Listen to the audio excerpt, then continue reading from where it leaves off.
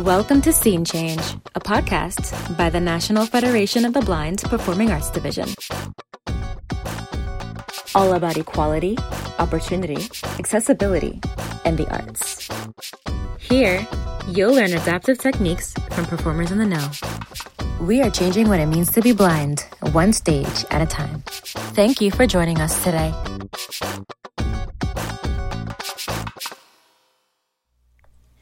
Hey everybody, I'm Lizzie Muhammad Park, Vice President of the National Federation of the Blind Performing Arts Division, and your host. Today's show is all things strings. As you know, I love to rhyme, so we'll see how long I can keep this going. Welcome to today's episode of Scene Change.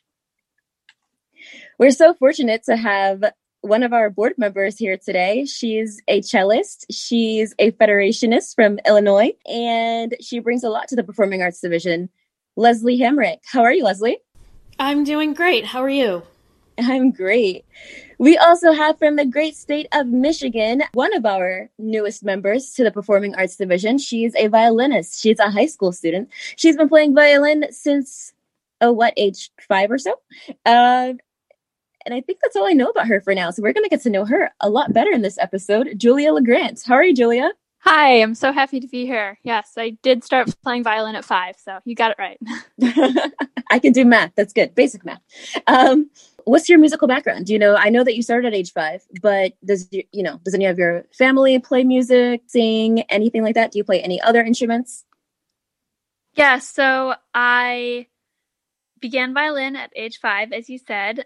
My sister began cello around the same time. She's 4 years older than me, but she is currently a cello performance major at the University of Michigan. And we're definitely the most musical of our siblings.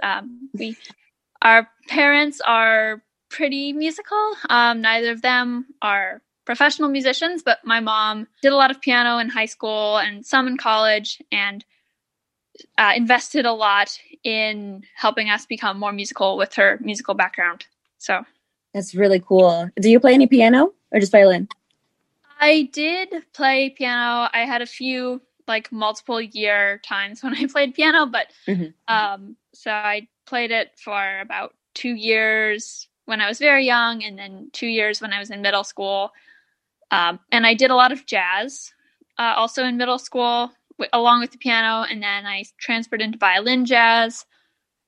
And I don't really do much jazz anymore. I'm mainly classical now, but that's some of my background as well.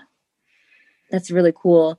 Leslie, remind us, I want to hear, so I read, because I was stalking you before the show, that's not weird at all. I read that you met your husband. Was that in the summer program that you did? And also, what instrument does your son play? Because that's going to bother me for the rest of the day, if I don't ask you. So I met my husband at the Meadowmount School of Music, which is an 7-week summer program in Westport, New York.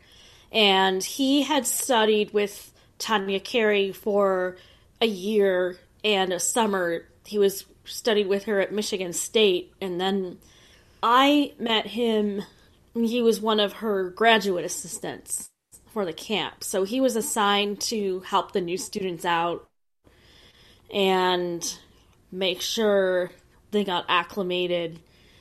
So it started out where he was my reader, and he would explain Tanya Carey's methods, because some of them were a little interesting and hard to get used to, but it eventually made sense. And as they say, that was in the year 2000, and it's the year 2020. And as they say, the rest is history. That is lovely. I was reading your article in the Braille Monitor, and for anyone who has not checked that out, they should definitely go read it. And in there, you say that she would not let you essentially use a reader. Because, okay, if I understand it correctly, correct me if I'm wrong, Leslie, your readers would read the music, essentially play it, and then you would listen to it on tape. Is that right? Or listen to a recording and practice that way? I had 2 graduate assistants when I was at Northern, both of them cellists, And that was during my undergrad. And everything that I learned, yes, one of them would play what I had to learn on tape. So they'd play the piece on tape, call out fingerings, bowings, dynamics, and the same process pretty much applied, whether it was orchestra music or solo repertoire. And when I got to Meadowmount, Tanya Carey basically said, nope, you're going to learn how to do it yourself. And you have the music. Mm-hmm. And that was that. She was pretty insistent about not letting anybody record anything for me. And but you first, became... It Sorry. felt like my world was turned upside down, but it was the best thing that she ever did for me because now I can pick up a piece of music and learn it without any assistance. And you can interpret it however you want. And you were talking about the power of Braille music and saying that that's what it provides. And funnily enough, Julia, who we have on our show today, is actually one of your Braille music students. Julia, that's correct. How is it going learning Braille music, and how long, how new or experienced are you with it, and how is it? I began learning Braille music when I was very young, and I was self-taught out of some books and with some assistance from my mother, which was a really great experience, but I really didn't use it very much for violin. I used it some for piano because my piano music was very simple, but really it sort of languished those skills. And then recently I read Leslie's article that you were talking about earlier, and I really got inspired to start working on Braille music again. And now that I am, it's been pretty difficult, actually.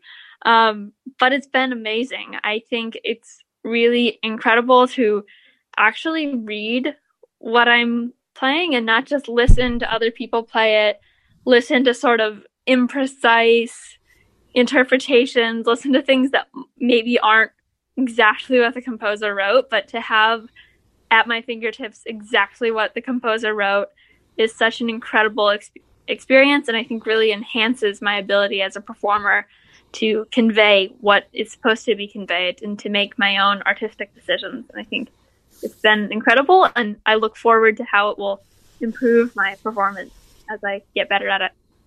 Wow. And that's how you found out about Leslie. That makes a lot of sense. That's great. Yeah. Wow. So what made you choose the violin? It was offered to me, I think, is the simplest answer. My mother asked me if I would like to play music, and she suggested the violin. I didn't know much about it, but because I was 5, but I really wanted to play music, and so I started. And was it easy? So it sounds like, your mom kind of said this would be a cool instrument, and you were like, yeah, sure. So, coming into it so young and as a blind child, was it easy to just kind of jump right into your first lesson? Did you face any sort of discrimination from a teacher, or maybe that was shielded from you? I don't know. I think I was young and young enough and unaware enough. I would say only in the last few years have I ever really thought about my blindness in relationship to my music at all. I think I always had some sense that I was using some adaptive techniques, but it never really bothered me. My teachers were extremely accommodating, and it didn't really matter to them, or at least they didn't let on that it mattered to them. So, I was fortunate enough to have really great teachers when I was young, and so it never really mattered to me, I think. I just That's really good. Did music first, so yeah. That's really good. How about for you, Leslie? What made you choose the cello, and did you face discrimination with playing that specific instrument? So I started playing cello when I was 8, and ironically enough, my mom was the one that suggested the cello because my brother was already playing violin.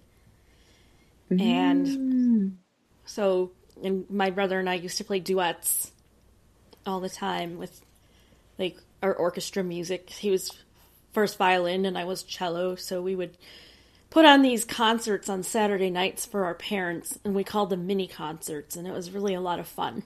And I was already playing piano, and then 2 years after I started piano, I started cello, and then when I was 14, I started voice. So obviously, I had to make a decision because there was no way I could major in all three of them. So when I was a senior in high school, I decided that I wanted to major in cello. I always loved the sound of the cello, and it just clicked with me. Even it was very different from, like, I clicked with piano, but with the cello, it was just totally different. It was like, it felt like it was a part of me, and I still feel that way. And did anyone ever try to stop you from playing it, or was it always smooth sailing? I was pretty fortunate to have really good teachers, and when I was 16, I auditioned for the Chicago Youth Symphony Orchestra, and at that time, I was starting to have tendinitis, and it was getting worse. It wasn't going away. So I auditioned for the person that was auditioning people for Chicago Youth Symphony, and it so turned out that he was a cellist. And he heard me play, and he basically said, okay, I could give you a million reasons why you're having this tendinitis problem, and if you don't relearn your technique, you're not going to be able to play in a year or two. So I stopped studying with my former private teacher and started studying with him. And I think the best thing that my first private teacher could have ever done for me was she insisted that I play with expressiveness and play musically. So when this guy from Chicago Youth Symphony took me on as a student, he had commented that I play with my soul. And I just had to relearn how to play again. I had to relearn my technique again. And that was, of course, the best thing that ever happened to me as well, because I started studying with this teacher. He made everything go in a very different, more serious direction. And slowly I decided that I wanted to major in cello performance. So was your tendinitis from playing the cello? Yeah, I was very tense. I was playing with a very tense technique and positioning, and everything from my feet upward was tense. So I had to relearn everything, even how I had my feet on the floor and how I sat down on the chair and how I held the cello. And it was tough, but it was well worth it.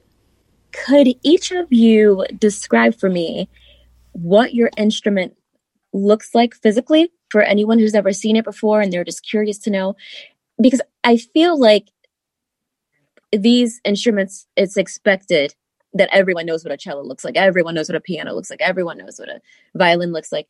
But for those who haven't physically seen one before, they've only heard it. So the cello is like the shape of a violin. It's much bigger than a violin. You hold it between your knees. And it's also goes much lower, but it can go pretty darn high too. It's got a pretty wide range. And you hold it between your legs, and it's got the 4 strings go vertical, like from the top to the bottom. And which shoulder do you rest it on? The left. And you play with your what hand? Right? I finger with the left hand, and I bow with the right hand. Or I pizzicato, which is plucking string. I pizzicato with the right hand. It's got these things that look like, the sides look like letter C's. One's pointing to the right and one's pointing to the left, like backwards, and those are called the ribs. And where I hold the cello, my knees are below those ribs. And it's got a top and a bottom, and it's got a sound post which is like a popsicle stick, and that's what makes the sound resonate in the instrument.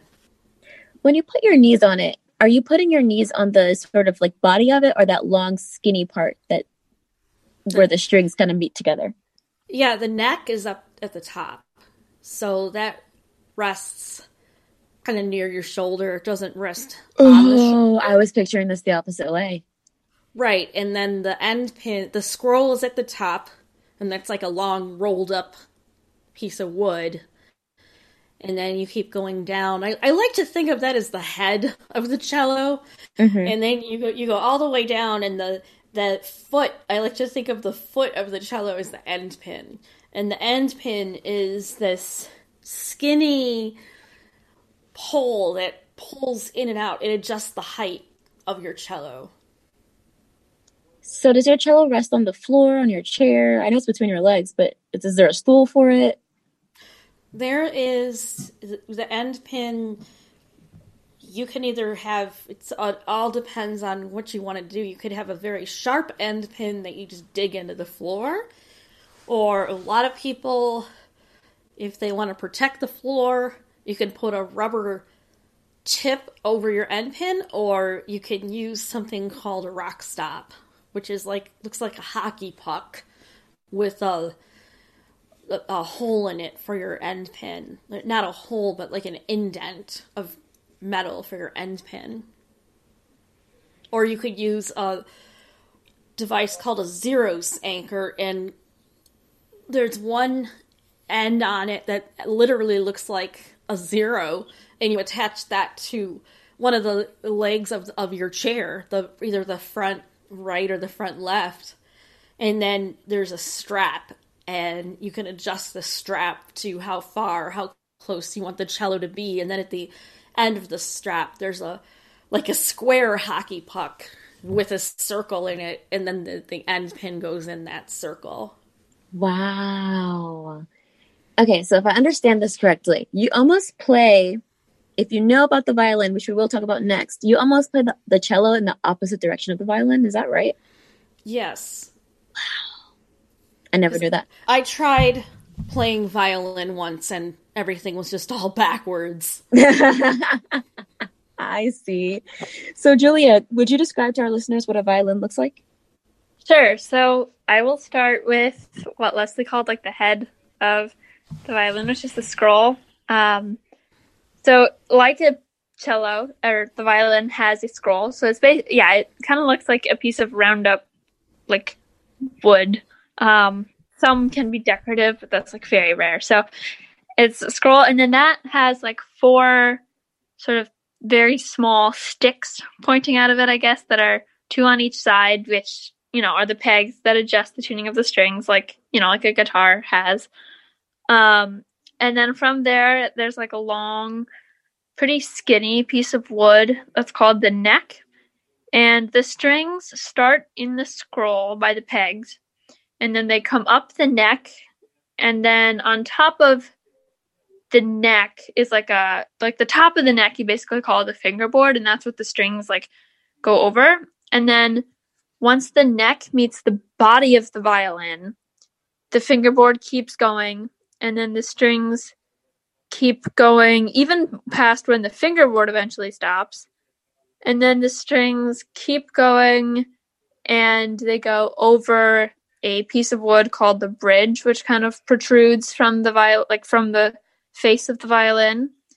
And then they keep going to basically the back of the violin, for lack of a better word, if the scroll is the front, and where the strings finally end at your shoulder is the back.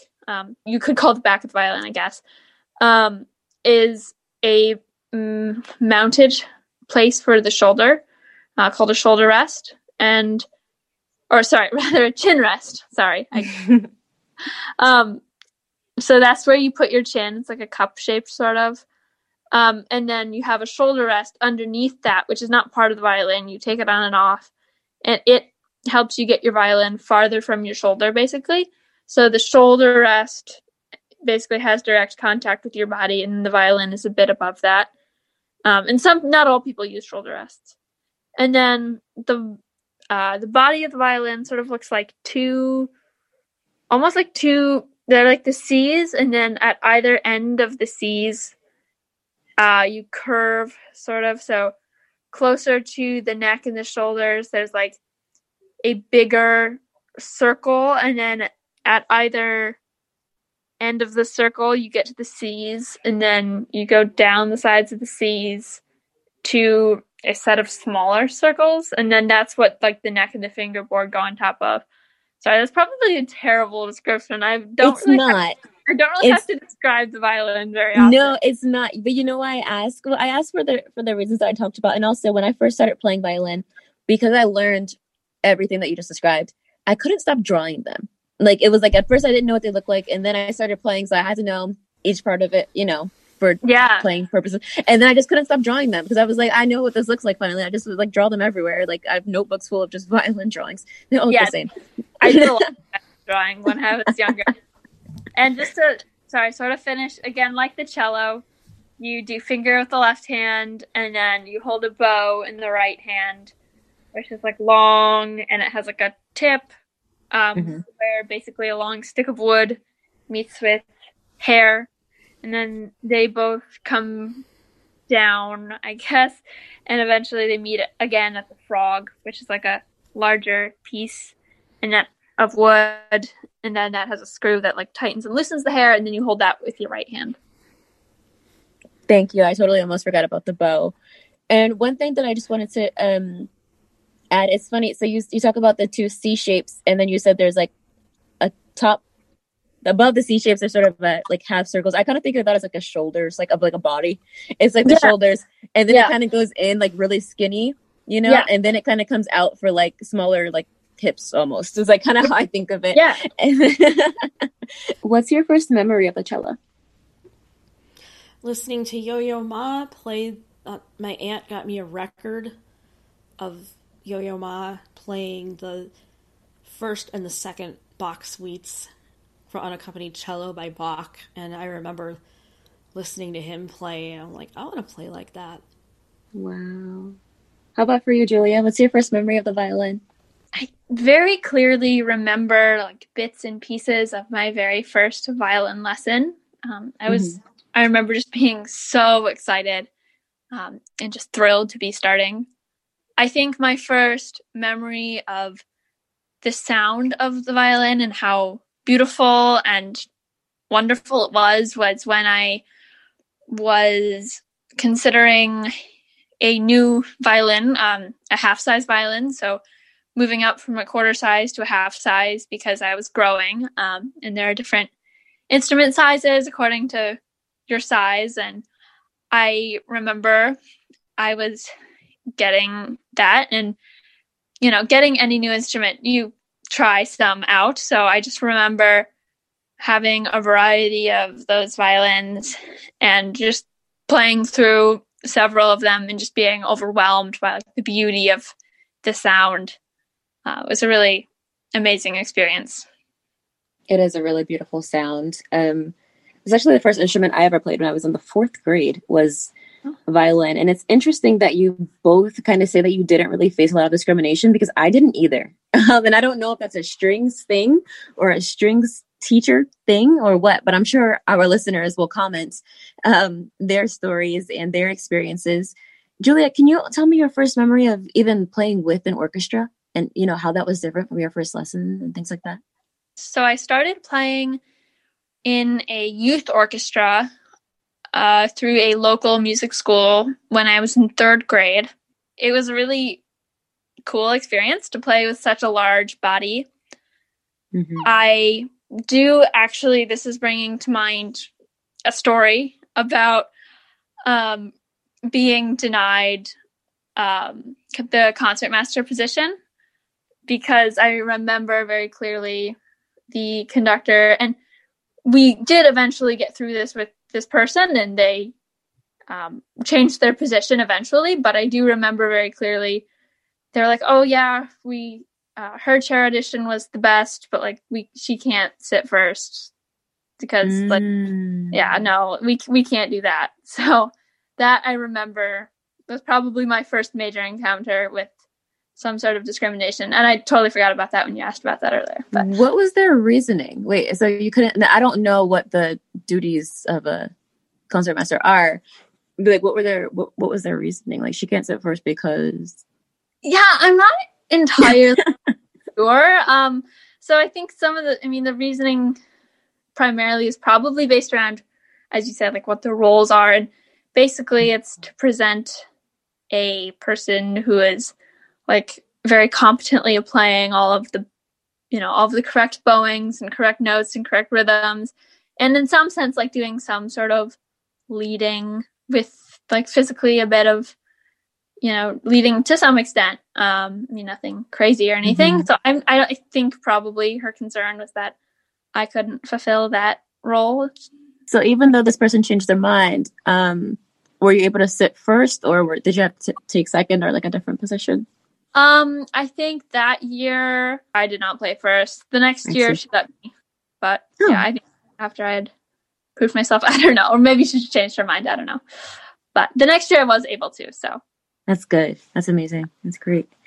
That you were able to, not that you were able to do it. I think it is great that you're able to do it because, I can't, but that's totally different. It's amazing that, you're able to fight and get what you needed and, ensure that you took your rightful place as first. How about you, Leslie? What is your, either your first memory, your earliest memory, or just a fun memory of playing in an orchestra? My first memory of orchestra was the first rehearsal and everybody playing together. And I had, of course, learned some of the music ahead of time with my teacher recording a phrase, and then I'd play it back. And I'd have the recorder on during the whole lesson, so she'd play a phrase, I'd play it back. And then play another phrase, and I'd play it back. And I just remember thinking, this is so cool when you put everybody together. Mm. And it just sounds so beautiful and so full and so warm. And my mom always said that I never wanted to leave rehearsal. She had to literally fight with me sometimes to go home from rehearsal because I didn't want to leave. That's great. Well, you're a teacher. I feel like somewhere out there, though maybe the three of us didn't face any particular discrimination, somewhere out there, someone listening thinks that blind people can't keep up with an orchestra or something along those lines. What tips do you all have for keeping track of the music? What sound cues do you listen to? What kind of alternative techniques are you using when you're, on that stage? And not as a blind person, well, it could be as a blind person, or it just could be as a performer. I don't know which is harder to do an orchestra performance or a solo. Could you give us some techniques for getting through that one, or just whichever? Well, I have a lot more experience probably as a solo performer or small chamber groups. Like I have done a fair amount of orchestra, but probably not as much as solo and stuff. So I can probably speak better to that sort of thing. Mm-hmm. I think that one thing that I have found particularly challenging as a blind musician is figuring out a lot of stuff about stage presence. And especially as a soloist, how to really, move my body in a way that is both conducive to the music and not distracting, and really conveys what I want it to. Because I don't have, obviously the experience of watching other performers, how they move their bodies and all that kind of thing. So that's something that I've worked on a lot with my teacher. Mm-hmm. And I wouldn't say I have any fantastic tips, but I think it's really easy to get bogged down and feel like this is impossible. I know I've definitely felt a lot of that in working on stage presence, but I think it's important to keep it sort of, to whatever extent, I think it's important to use the resources around you to keep improving that skill, even if it feels really daunting, because I have at least experienced it, that it's, quite a lot to work through, but I think it's really important, and I think it's possible. And I think you can do really wonderful things with it, but you have to keep trying, I guess. And I think the other thing, as a chamber musician, I've worked a lot on communication with other chamber, with other, participants in the chamber group. And I think my clue there, I guess, is just so focused on breathing. And that's a thing that sighted and blind musicians need to focus on a lot. But I think particularly blind musicians can benefit maybe even a little more from really, really listening to the breathing of your colleagues and getting often cues that people say, oh, like, look at this person for this. Well, you can do a lot of that by listening to their breath and just sort of like feeling. And it's not, necessarily something you feel with your fingers, but there's just a lot you can pick up from feeling the atmosphere and listening to other people that you really don't need sight to fix for you. And I think that's really important to remember, that there are ways to communicate with colleagues and get that necessary information. Thank you so much. How about for you, Leslie? What kind of tips, tricks, techniques have you gained from your years of playing? I would say lots and lots of listening. And I can't emphasize it enough. Listening, again. Another thing is counting. However, if you're having to count like 60 measures, you're going to get very bored doing that. So what I try to listen for when I'm learning, and when I learn a new piece, the orchestra director says, okay, we're going to play this symphony. Let's pretend it's Beethoven Fifth. So the first thing I do is I go get a recording. I can go on YouTube or on iTunes, wherever, and get the recording, and I listen to it and just listen over and over and over again. So by the time I get my Braille music from the transcriber, that I pretty much know it backwards and forwards, upside down. And if I have to sit out a whole bunch of measures and wait, I'm not going to be counting that 60 measures. I'm going to be listening for a sound cue. Is it the winds? Is it the first violins? Is it the percussion? And I think another thing that helps me is in rehearsal, a lot of times I'll get some verbal cues from my stand partner. Like if we all have to come in at the same time, she gives me a cue of saying, okay, he's getting ready. Okay, 3, 4, just real quiet.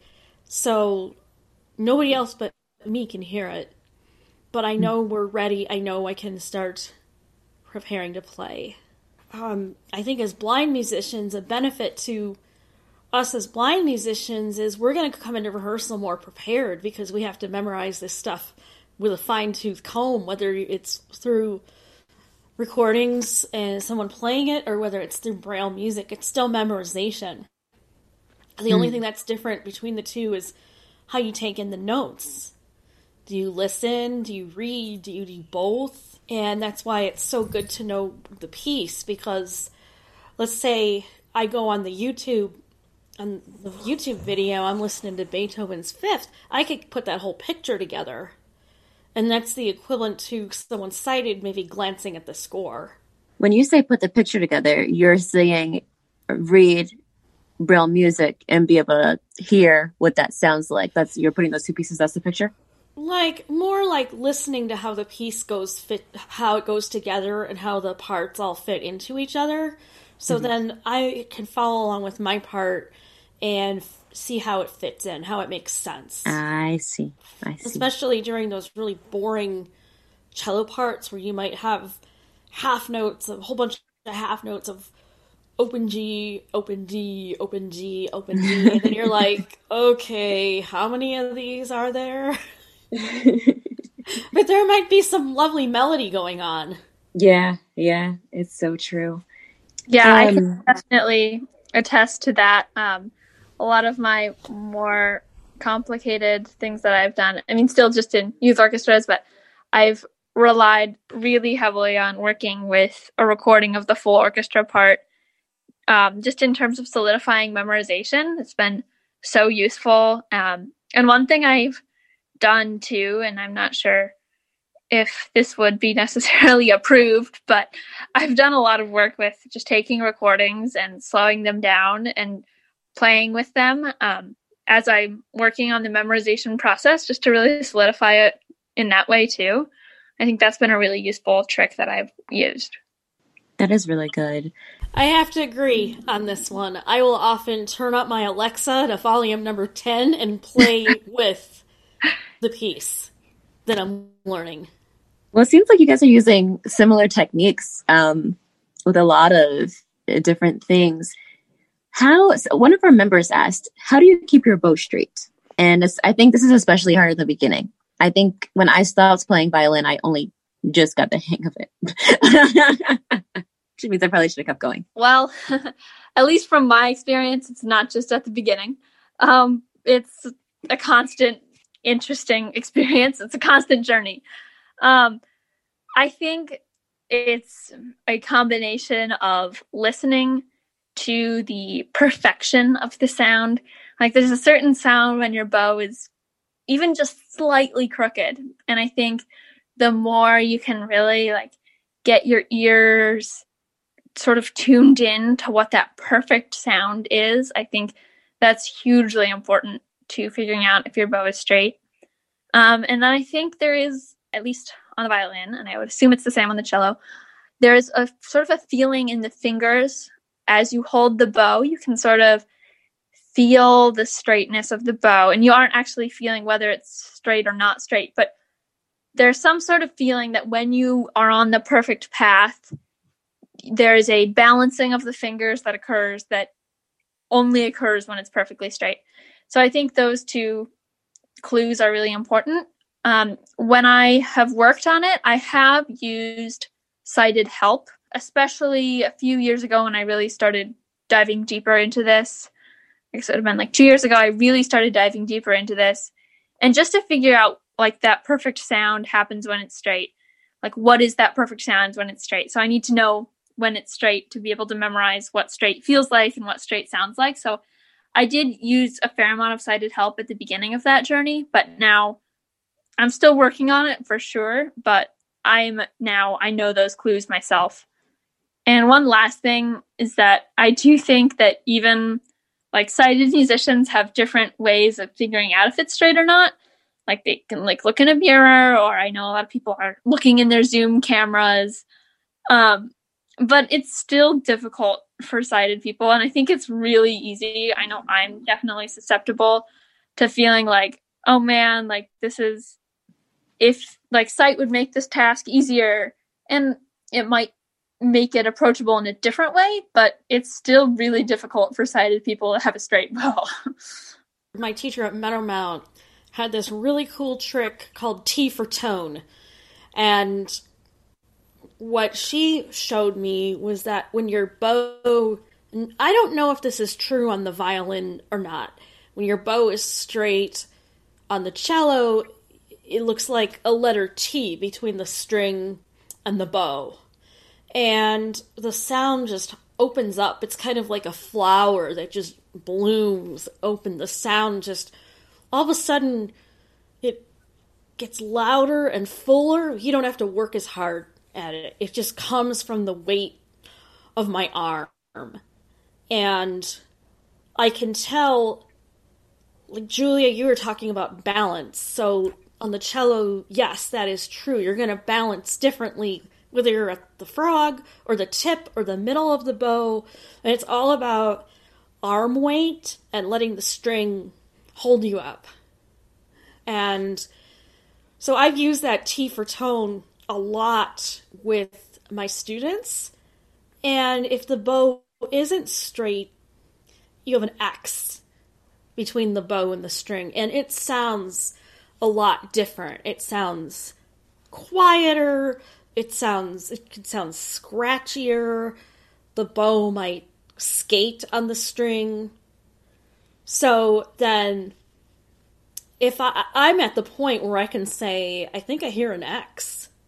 Mm. And then I can redirect, like, where's your T? Find your T. Because I've had to do that with my son a lot. Who, by the way, my 10-year-old son, Michael, is a cellist. And he will be playing for 2 years as of this December. Oh, wow. So I've had to do that a lot with him, and I can hear it. It took me years, but I can hear it when the bow straightens out, and I can hear it and feel it on my cello when my bow straightens out. Leslie, could you play for us a T, an X, and a skating sound on your cello just to show our listeners the difference in sound? Yes. So now I'm going to play what it sounds like when you have T for tone and the bow is going straight across the string.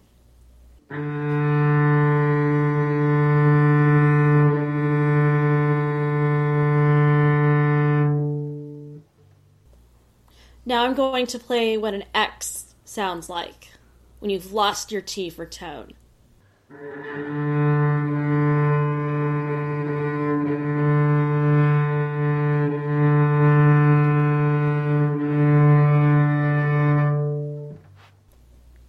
Leslie, this was another, I don't remember if it was the same article or a different one. And you said something about switching fingers, and you were also talking about sound in that article as well. Do you know what I'm referencing?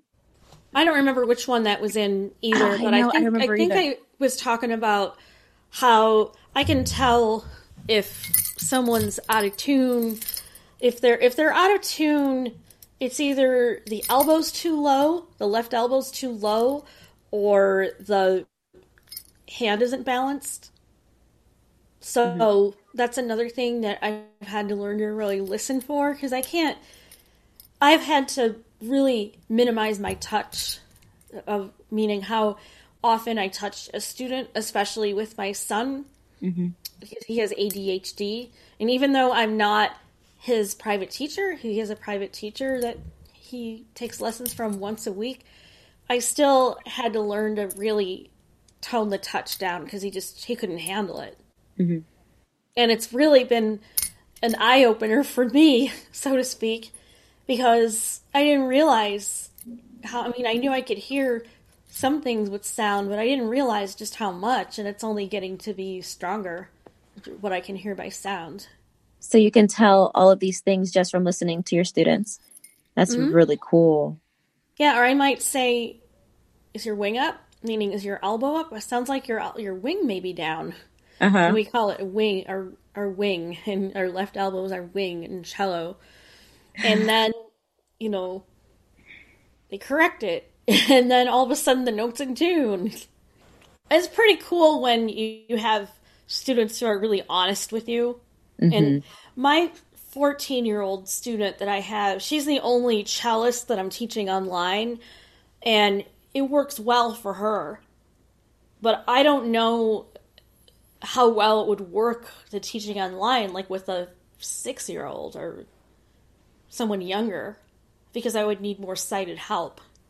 I think that's tough for anyone. I mean, I know I've been doing Bell and STEM 2U, and with such young students, I don't think it matters what you're teaching them. I think they, it's a different ball game. And I'm even hearing teachers, whether they're sighted, blind, or otherwise, just teaching, I don't know, English is a different task than usual. So I could totally see how the online thing would really change. But it's good, actually, come to think of it, and I was thinking of this when you were talking, it's good that you sort of started using less tactile feedback with your students because of the whole online thing, because now you're not relying on it. You know what I mean? Mm-hmm. And you're able to do it by sound, and, those skills are much stronger for you because you've been practicing it. So that's good. It's really good.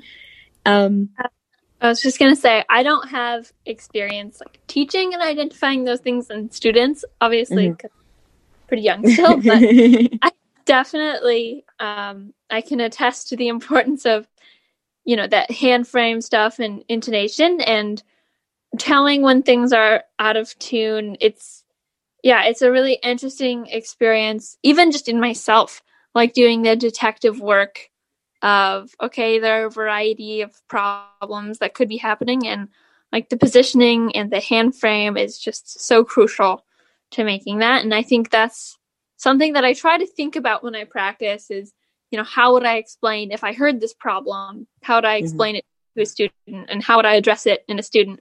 And so I think a lot about, okay, well, how could a hand frame be adjusted to make this more in tune and stuff like that? So, is that what you want to do, Julia? Do you want to be a music teacher, a violin teacher?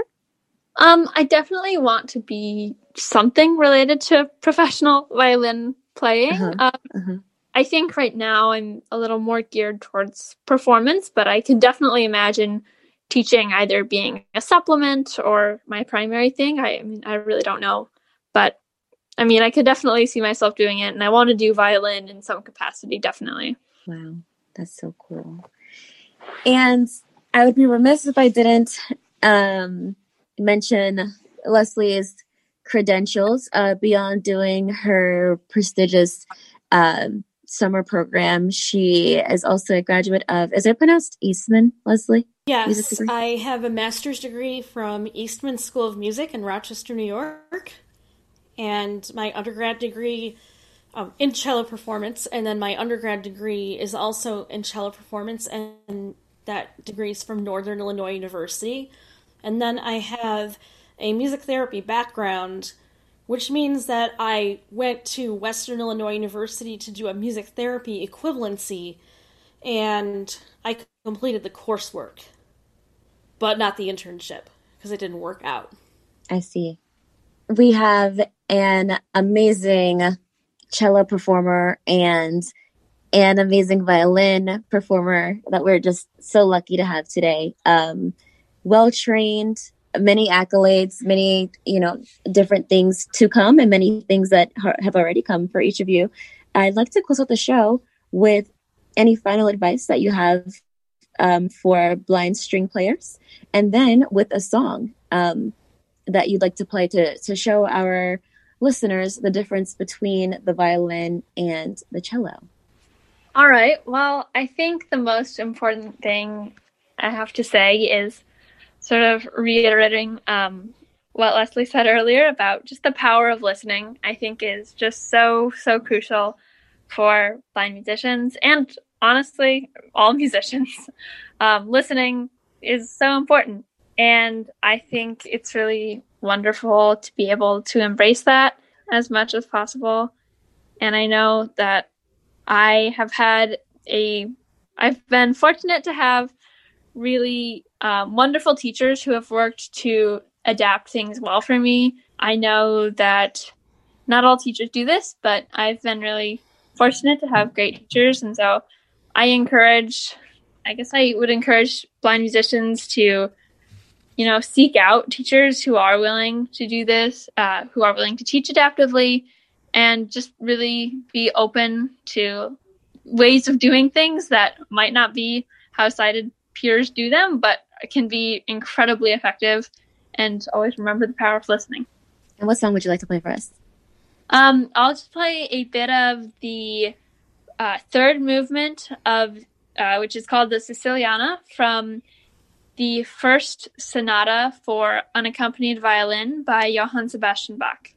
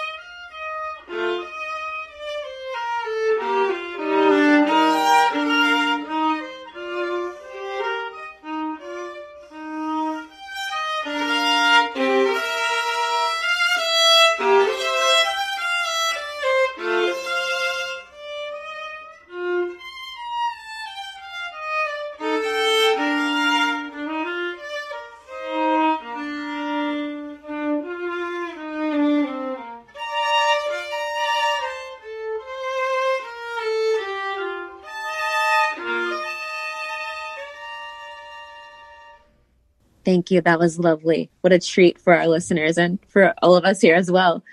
Leslie, how about you? What final advice do you have for our listeners who might be interested in playing the strings? And what song would you like to play for us?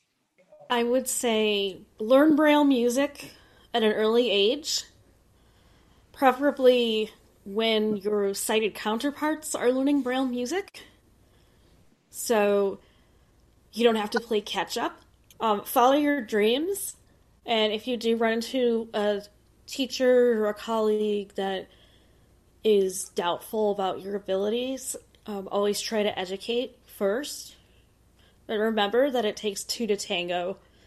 If you try to educate and the other person is either going to want to learn, not want to learn, or they could care less. And if you get someone who wants to learn from you, great. If you get someone who doesn't want to learn from you, then they're not worth your time.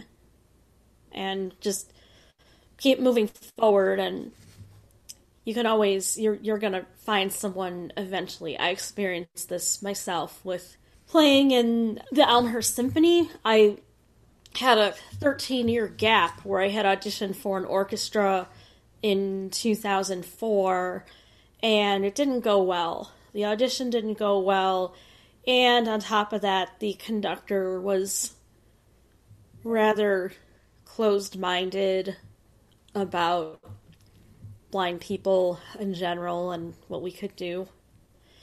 And so I finally found the Elmhurst Symphony like 13 years later. I knew that I wasn't going to give up on it, that my dream of playing in a professional orchestra, that somewhere, sometime, an opportunity would come up, and it did. So hold on to your dreams, and when you go in there to play an audition, go in there as prepared as possible, and first play your excerpts and your pieces, and then this is your time to give your sales pitch and sell yourself, and go in there with confidence, and then the rest is really out of your hands. But as long as you know you've done the best you can, that's all that counts. That's so true. What song would you like to play for us before you go, Leslie? I would like to play part of the jig from the third suite in C major for unaccompanied cello by Johann Sebastian Bach.